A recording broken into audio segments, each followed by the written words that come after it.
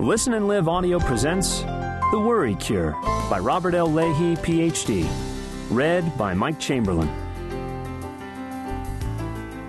Part 1.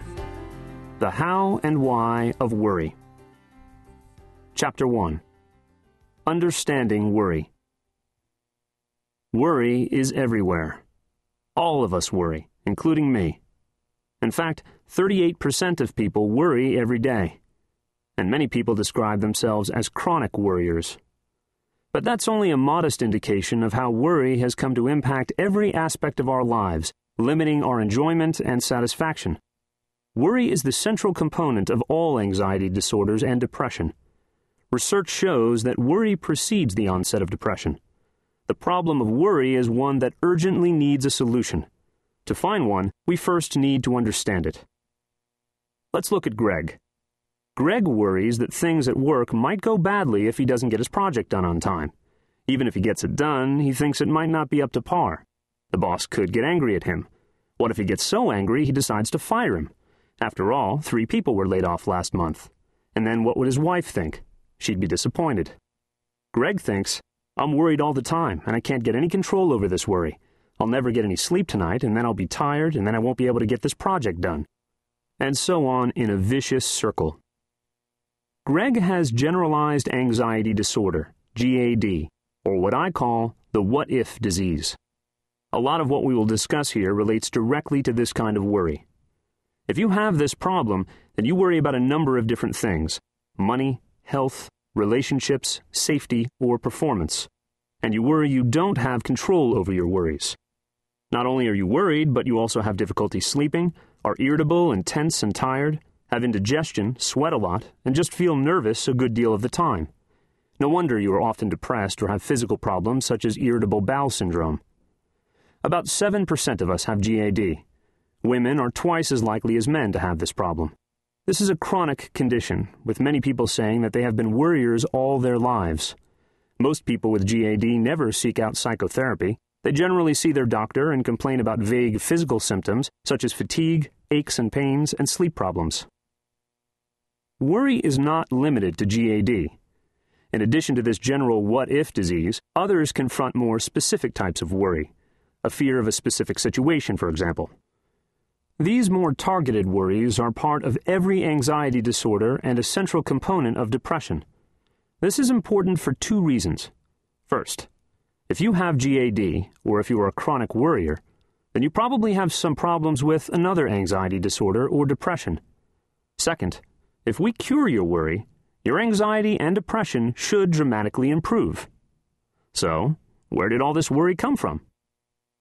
1. Trauma. Chronic worriers had a higher level of trauma, especially physical threat of harm, when they were kids. But as adults, chronic worriers were least likely to worry about physical threat. One reason is that they may avoid thinking about things that are upsetting. This is important because a lot of worry is an attempt to avoid your emotions. 2. Worried and overprotective parents. Adults who worry had parents who worried. The children may very well have imitated this style of worried thinking. The child learned, not only is the world unsafe and I am not competent because my mother has to tell me what to do, but there's no safe and comfortable place for me to go for support. 3. Reversed parenting. These mothers often made the child take on the role of acting as the parent to the mother. This reversal of roles contributes to the tendency to worry later, especially to worry about what other people think and feel. 4. Parents dismissed emotion. Worriers had parents who treated the child's emotions as if they were an annoyance, or as if the child was self-indulgent for having painful or unpleasant feelings. Thus, these kids grow up thinking that they can't have emotions and that no one will be supportive of them. 5. Insecure attachments. Worriers are more likely to have had a parent who died before the child was 16. They often had very insecure attachments with their parents. This means that they were not always sure that their parents would be there for them, couldn't count on their parents paying attention to them, or feared that the parents might leave or die. 6. Shame. Mothers of people who are shy were very focused on shame as a way to control their kids. They say things like, "What will people think?" or "I am really disappointed in you." Shame makes you feel that who you are and what you are needs to be hidden. I don't believe that people want to be anxious or want to suffer. In fact, worry is a way that people think they can avoid having worse things happen. Until you recognize why worry makes sense and why your theories about worry may be wrong, you may be reluctant to give up on worry.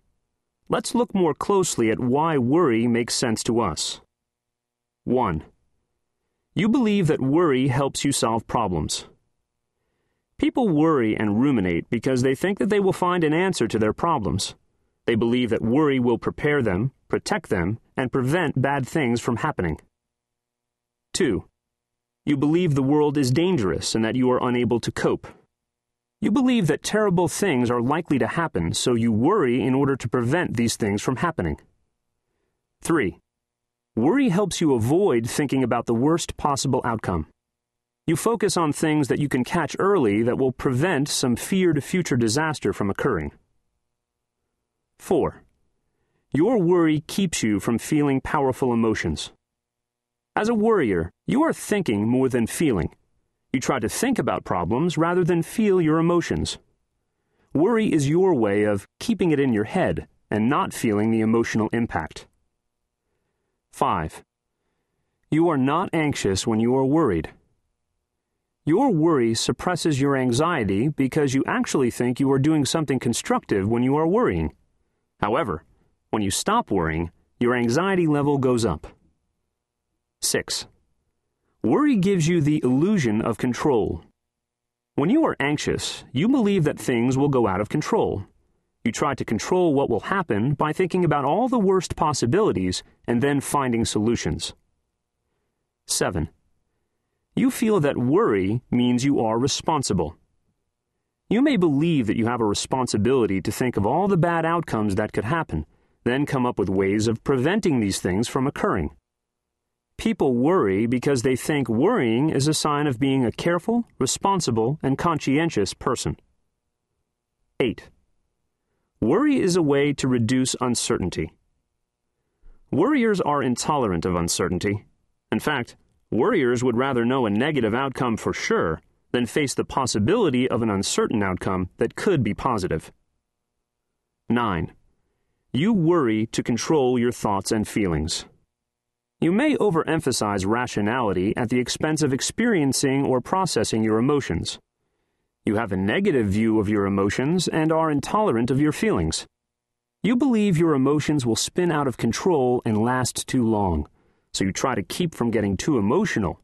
You look for solutions, you anticipate problems, you avoid situations that are uncomfortable. 10. Worry motivates you. You think that your worry will motivate you to get things done. But is this really working?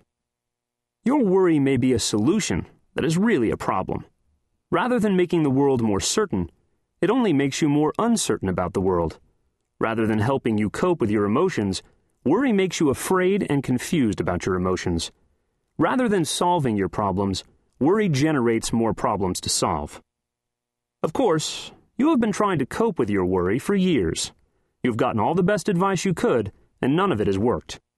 Let's turn now to why this bad advice not only does not work, but actually adds to your worry.